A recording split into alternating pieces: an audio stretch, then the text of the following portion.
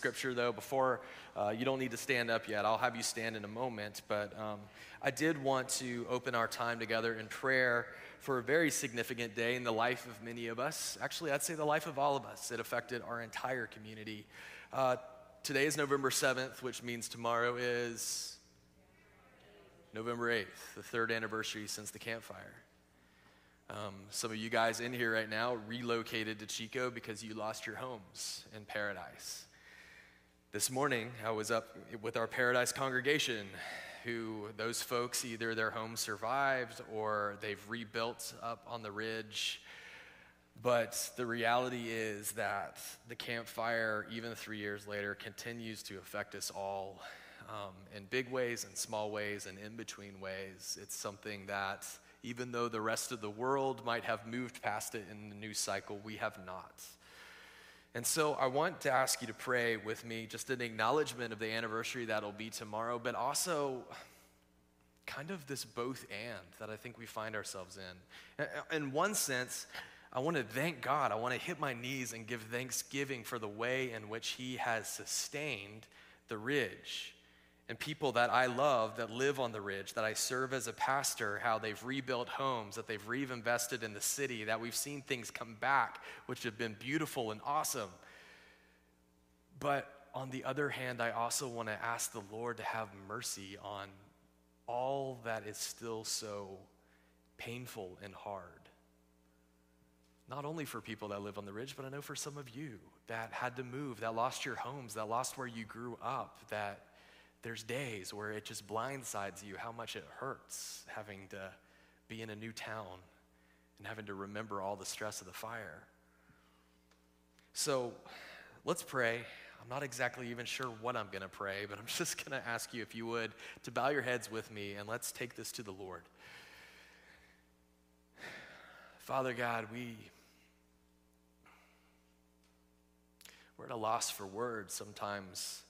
In moments like this, there's so many thoughts and emotions and differing sentiments about the fire. I know for some tomorrow will be a day of many tears and hurt and remembrance. For others, maybe it'll be a day where there's this distant aching, but not really a way to understand or say why. Father, our grief takes all different sorts of forms, but no matter where we find ourselves tomorrow as we remember the day of the fire, I pray that you would send your Holy Spirit to give comfort, to give peace, to give hope. Father God, I pray that we could look back on these 3 years and see your faithful hand.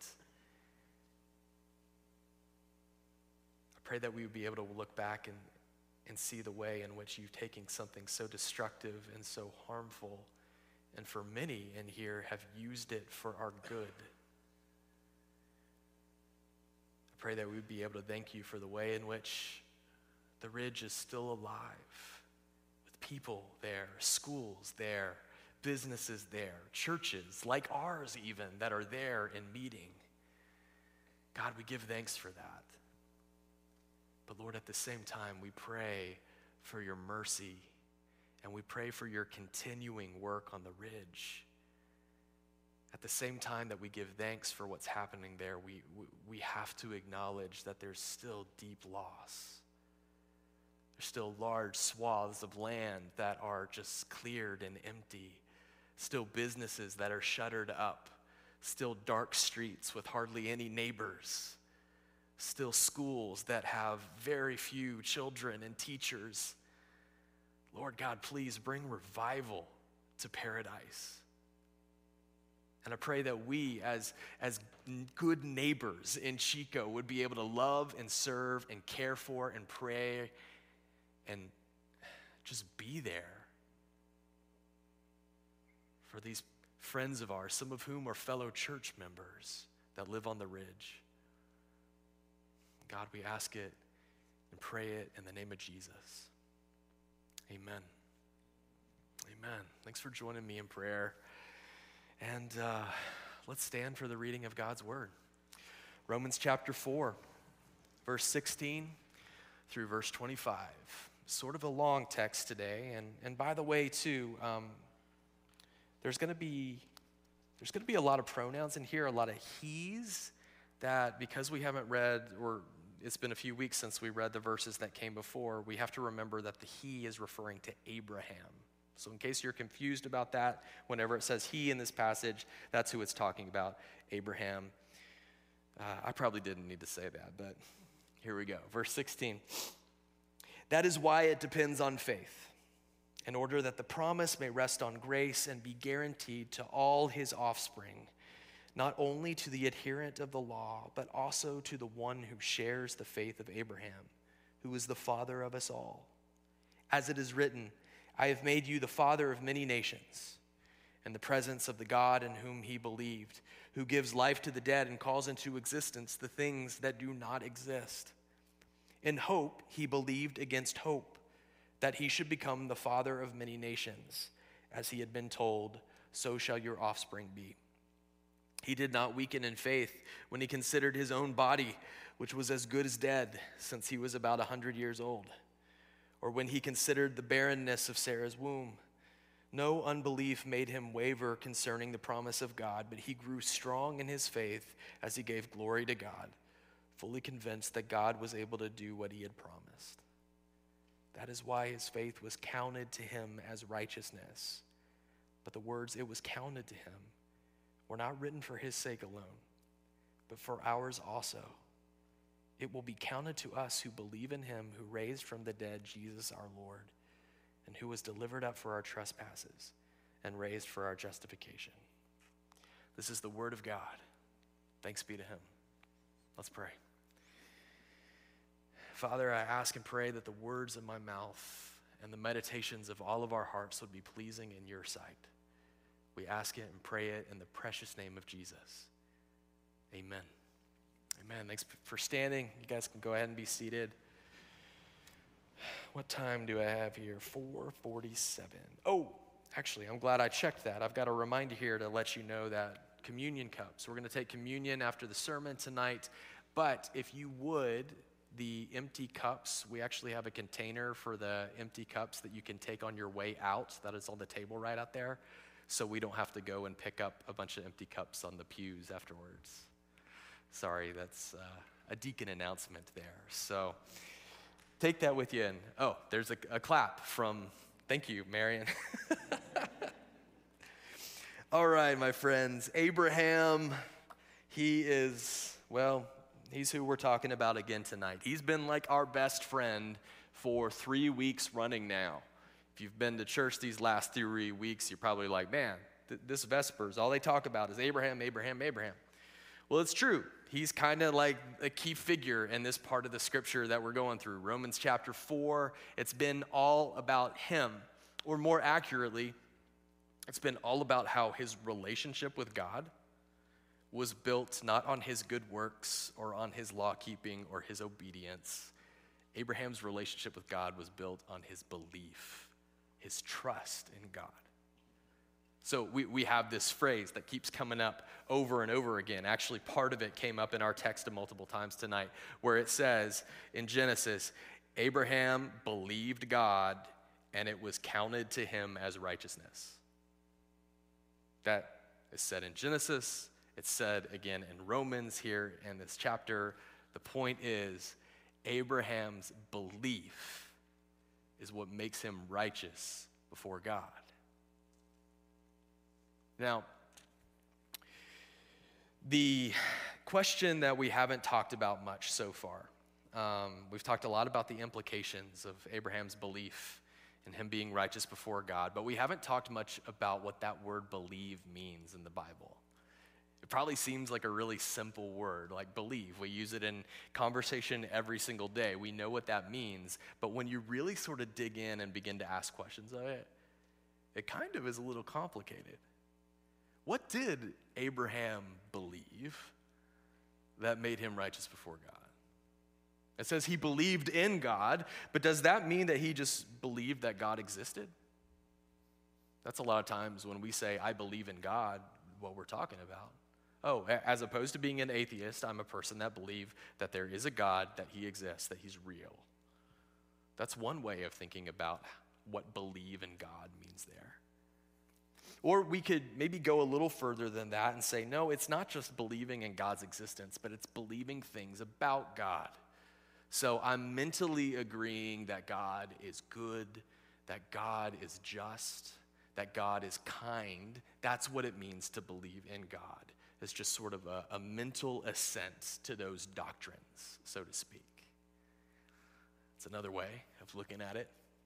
The final way I'll throw out there is kind of different than those other two, and it's having to do with the promises of God. God makes promises to his people. He made promises to Abraham, and to say that Abraham believed those promises, we could just get sort of the sense that he sort of casually agreed, AKA he shrugged. God's like, hey, Abraham, I'm going to do great things for you, and Abraham's like, yeah, okay, whatever. Can I go back to doing what I was doing? He believed. He said, okay. He was down for it. But it kind of came in the form of a shrug more than anything else. So when the Bible says that Abraham believed God and it was credited to him as righteousness, are those kind of beliefs what it's talking about? You tell me. No. Thank you. Thank goodness. Sometimes as a preacher, I keep questions rhetorical. I don't let you answer them because I'm really afraid of what you might say. I just have to resign on the spot if you said yes. No, that's not what belief is meaning there. The belief that Abraham had and the belief that the Bible speaks about is something way deeper than just believing God exists. It's something way deeper than just agreeing to some mental ideas about God. It's life. It's relationship, it's trust, it's embrace. It's what the Bible usually uses the word faith to describe. It's saving faith, it's authentic faith. That's what it means when it says Abraham believed God and it was credited to him as righteousness. Now, you might think that I'm just speculating there, that I'm just kind of filling in the gaps and giving my theory on what his belief means here, but I'm actually not, because we see in the life of Abraham himself how his belief was this faith, not just an agreement that God existed. And in particular, we see it in the story of how he reacts to God telling him that he's going to have a child, a son. And in that reaction, in that way that Abraham sort of shows this posture of belief and faith, we learn a lot about the kind of belief that he had. So the text that we read today was actually all about this. Paul, in retelling the story of Abraham, he hones in particular on this moment in Abraham's life where God had made these promises to him, and in particular, the promise of having a child. Sometimes that having a child piece is sort of lost in the mix because the main promises made to Abraham were very big, broad, universal promises. So God told Abraham that he was going to give him many descendants. So many descendants that they would be like the stars in the sky or the grains of sand on the sea or the coast, the beach, whatever. You get the picture. So descendants, that's one of the promises that Abraham is given. And then God tells him that those descendants that I give you, I am going to commit myself to be their God, and they will be my people. And then finally, God says, as I bless this people, they in turn will be a blessing to all the families of the earth, all the nations. Those are the three big promises that God gives Abraham. But of course, every single one of those is contingent on what? Him having a child. You don't get many descendants like the stars in the heavens. You don't get all the families that bless the nations of the earth unless you start with having a baby. And up to that point, that had been a problem for Abraham and his wife Sarah. Sarah had been unable to have children in the time that they had been together. And at this point, when God comes to make the promise, she was still unable to have children. And not only that, Abraham and Sarah were both, they were old. And you probably feel like that was rude, me saying that. I could have said something like, oh, they were advanced in years or something. But hey, let me tell you what's rude. Look at verse 19 of the text that we read tonight. It says, Abraham did not weaken in faith when he considered his own body, which was as good as dead. How rude is that? I told the folks up in Paradise this morning, I was like, when Abraham saw Paul in heaven, he probably was like, dude, what the heck? Why are you talking about me like that? Now, that's rude. Me saying that they're old is not. I swear, every time I read this passage, I just start cackling. It's just so funny to me that his body was as good as dead. So he was close to 100 years old. So his wife is infertile. He is well advanced in years, and so is she. They have never had been successful in having children. And God says to them, I'm making you all these promises, and they're all contingent upon you having a baby. The promise God made to Abraham was, humanly speaking, impossible. And I don't want you to miss that. That if you consider all the circumstances, if you consider all the factors, we would say that this can't happen. It can't be. And all those huge promises that God had made about the descendants, about him being their covenant God, about them being a blessing to all the nations of the earth, all of it lived or died based on Abraham having a child, which seemed impossible. And so now, with that in mind, let's come back to that key statement. Abraham believed God, and it was credited to him as righteousness. His belief was in something that, humanly speaking, couldn't happen. And he trusted God for that. That's why I am able to say with confidence that Abraham's belief was not just mere belief that God existed. That his belief wasn't just believing certain doctrines about God. That's why I'm able to say with confidence that his belief certainly wasn't just a shrug, saying like, yeah, whatever. Yeah, I believe. Can I get back to what I was doing now? No. His belief was something far deeper than all of that. It was the word we used before, saving faith, authentic faith. And if you paid close attention through the passage that we read tonight, I know it was kind of a long one, but you'll notice that at the top of it, the word belief is being used. And by we get to the end of it, all of a sudden belief is being subbed out for the word faith. Almost as if Paul wants to make sure you realize that this belief isn't just generic mere belief. It's something far deeper. I want to use the rest of my time, which isn't a lot, but I've got a little bit of time left, to give us some broad strokes of what saving faith really looks like.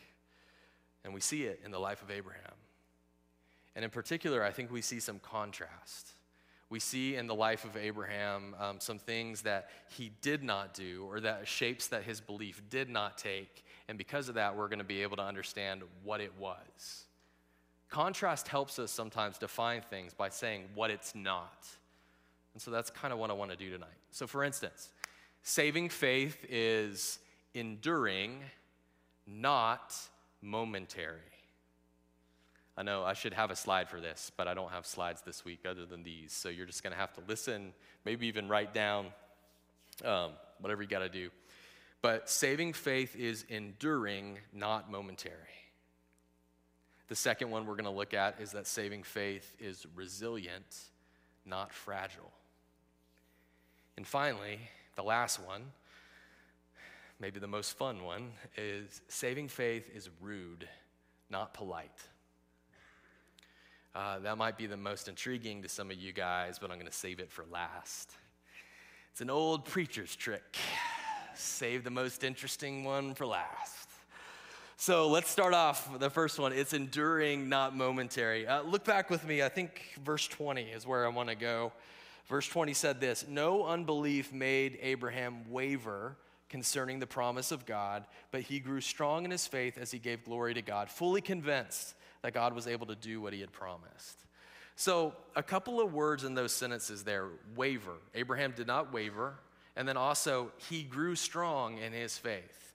Both of those words imply that there was a waiting period that Abraham had to sit through. Because nobody makes a big deal about not wavering in your belief or growing strong in your faith and belief if like all you had to do is wait for 30 minutes. You know, I was at the DMV for 30 minutes. I did not waver. You know, no, nobody says that.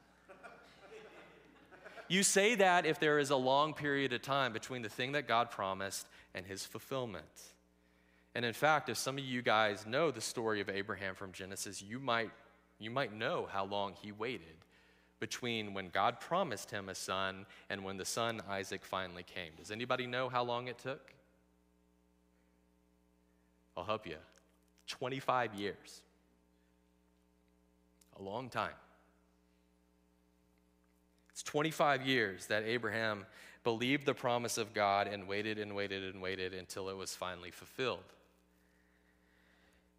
And the reason that I'm pointing that out to you guys is because I want you to realize that Abraham's belief, it wasn't momentary.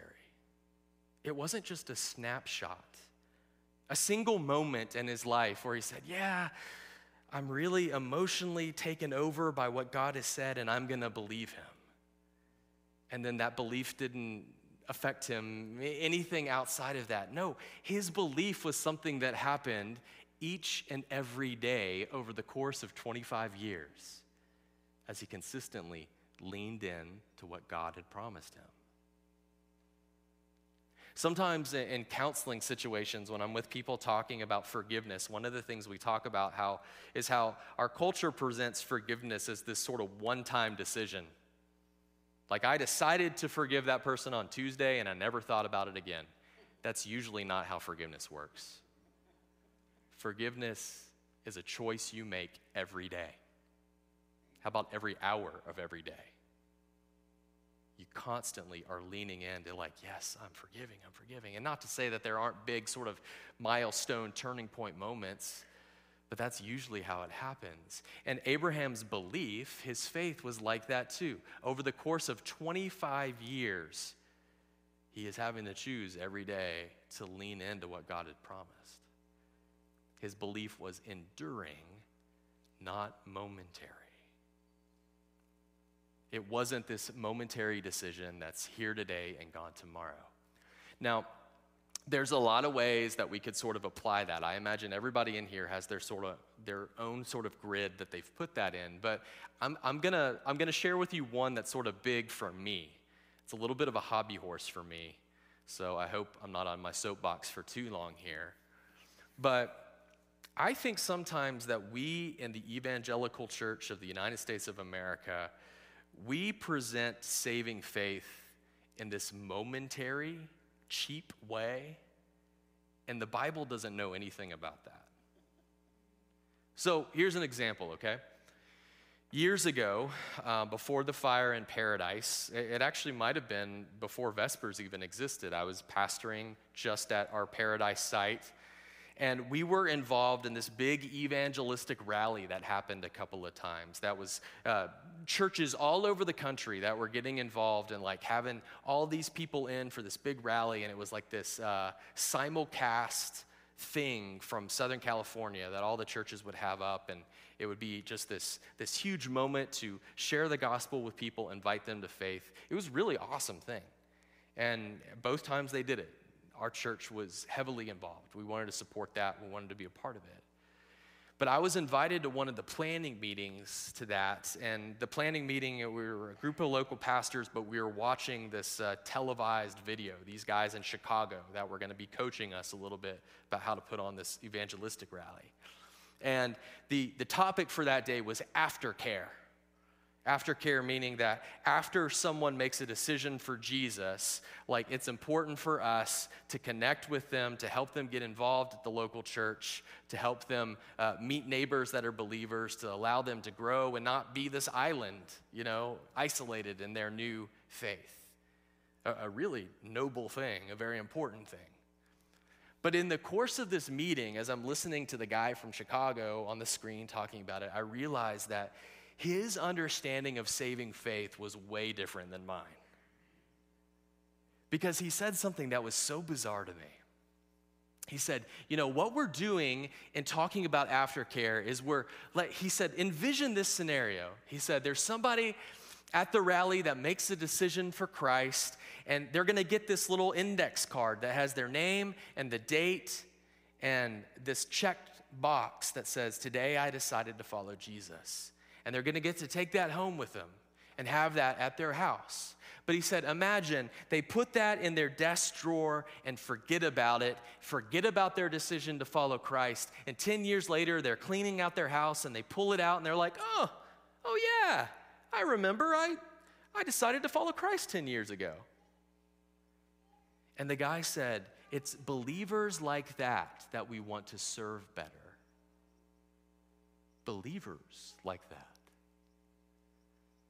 And in that moment, I realized, oh my gosh, this guy's conception of saving faith is a checkbox on an 8x10 index card that you put in your desk and forget about for 10 years. That's not saving faith. Belief, the belief that we see Abraham have and the belief that we're invited into in the gospel is something enduring. It's not a momentary decision. It's something that we lean into believing and embracing and trusting and following Christ each and every day.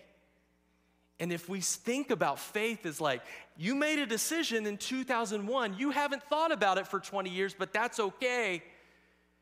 We're presenting people with a version of faith that the Bible doesn't know.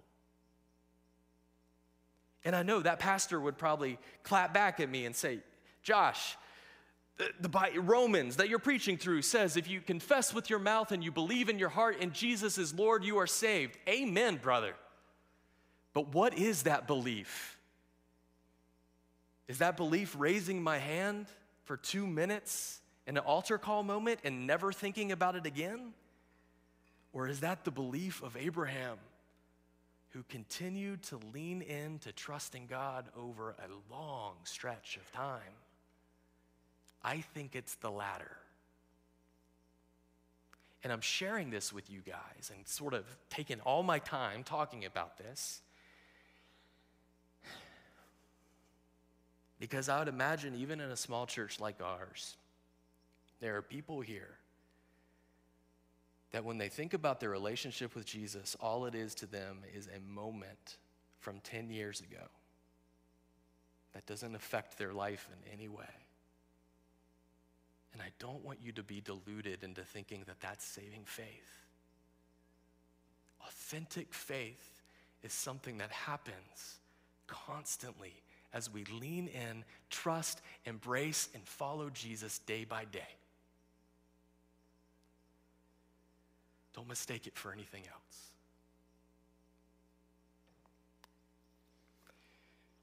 I need to lighten the mood, so let's go to the second contrast. Saving faith is resilient, not fragile. What verse shall we read to see this? Let's read verse 19, the funny verse. Verse 19, he did not weaken in faith when he considered his own body, which was as good as dead, since he was about 100 years old, or when he considered the barrenness of Sarah's womb. Listen, 25 years of waiting for God's promise means a lot of time to consider everything about your circumstances that aren't adding up. It's a lot of time to look at your aging body and say, I don't think I'm gonna have a kid. It's a lot of time to consider your wife who continues to struggle with fertility. It's a lot of time to see all the other families around you that are having bunches of kids and not stopping, making it even more glaring that you don't have any children. It's a lot of time maybe even to hear the whispers and the mocking and the laughter behind your back as other families say, Abraham and Sarah, what's wrong with them?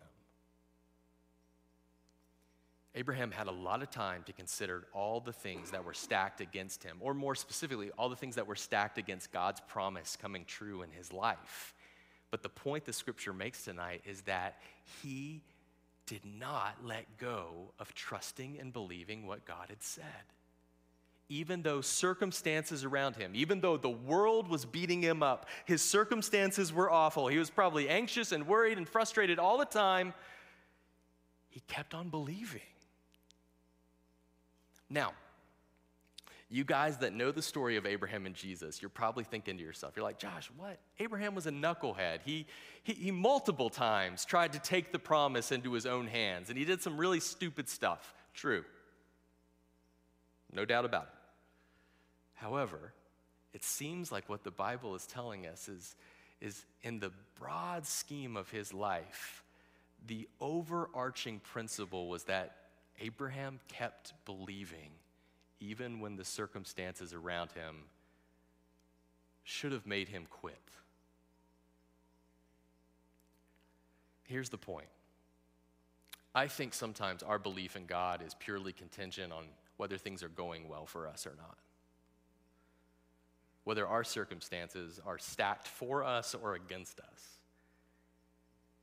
And we're all good believing in God and his goodness and his faithfulness when the tragedy strikes somewhere else, but when it hits in our own backyard, we fall apart.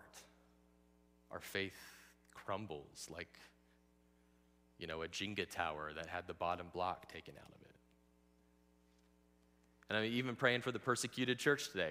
We know, we're mentally aware that there is extreme persecution happening in other parts of the world, but it's not until we experience persecution that we say, where is God? How could he let this happen?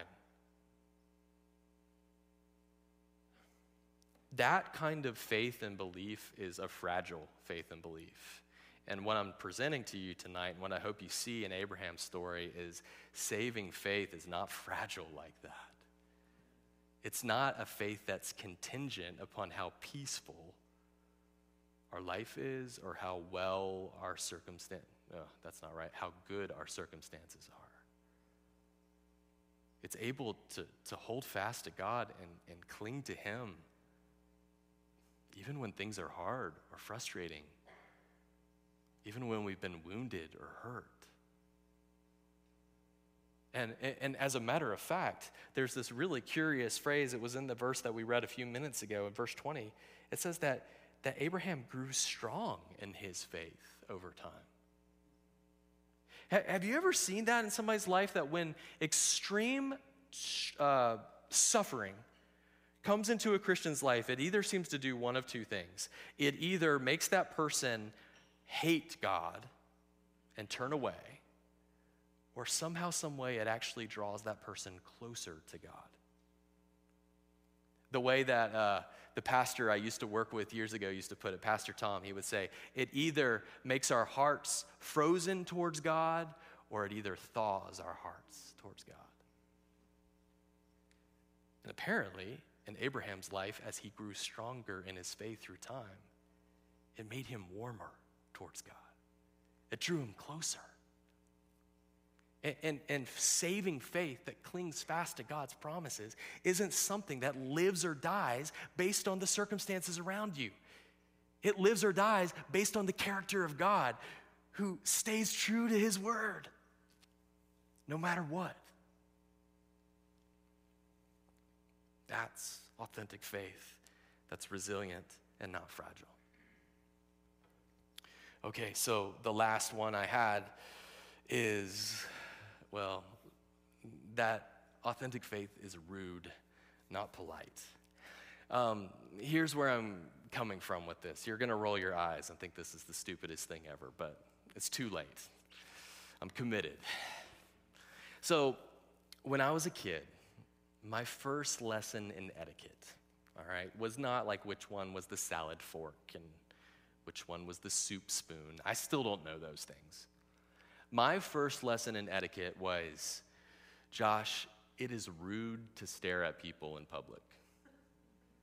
I imagine that was my first lesson in etiquette because I did that a lot. I actually vividly remember being in the Burger King and Babers, where are you at? Sylva, North Carolina. Yeah, there you guys are. You guys know Sylva, North Carolina. The Burger King in Sylva, North Carolina, and just staring down this person that had poured a milkshake all over themselves. And my mom being like, Josh, she's a Southern belle. She said, it is impolite to stare at strangers in public. She must have told me that a lot because I took that to heart. And so now, preaching to you guys, I try to share the eye contact with you all. I don't want to stare down one person. I try to, just give a glance to things, see a lot out of my periphery. I don't want to stare. It's rude. But when it comes to authentic saving faith, throw that etiquette book out the window because you are supposed to stare. You are supposed to fix your eyes on God and his goodness and faithfulness and not look away no matter what. You are supposed to stare down what he's done for you in Jesus Christ and just look laser beams into that. Even though it's rude, even though it's impolite to stare in public, your eyes are fixed on Jesus and you ain't looking nowhere else. In fact, the last few lines of our text today, it talks about what we look at when we stare down God in faith. We look at this, that the Lord Jesus was raised from the dead. That's the end of verse 24. He was delivered up for our trespasses and raised for our justification. In your mind, in your heart, in your spirit, you are looking at that. The Jesus Christ who gave his body and his blood for you. The God the Father who in his faithfulness raised Jesus from the dead. And when you take those two things together, Jesus' death and resurrection, that it means that you're justified. You're justified, that God looks at you as holy and blameless, just as he looks at Jesus. That's what your eyes are fixed on. And interestingly enough, that actually drives everything that we've talked about today. Why is it that Abraham could wait for 2.5 decades and not give up? His eyes were fixed on the God who's faithful. Why is it that Abraham could hold on to belief even though everything around him was falling apart? His circumstances were terrible. People were laughing at him. Because he wasn't looking at them. He was looking at his God who is faithful to his promises. And so in the same way, for us, the bedrock of our saving, authentic faith is that we've got our eyes set on God. We've got our eyes set on Jesus Christ, the second person of the Trinity. We've got our eyes set on the Holy Spirit who applies the work of Jesus to our life, and we don't look anywhere else. So, etiquette, throw it out the window. Be rude. Stare. Set your eyes on the faithfulness of God in Jesus and don't look away. That's faith. And that's all I have from this text. So let's pray. Oh, Father, help us to set our eyes on you and your faithfulness and not look away. It's in the name of Jesus that we pray. Amen.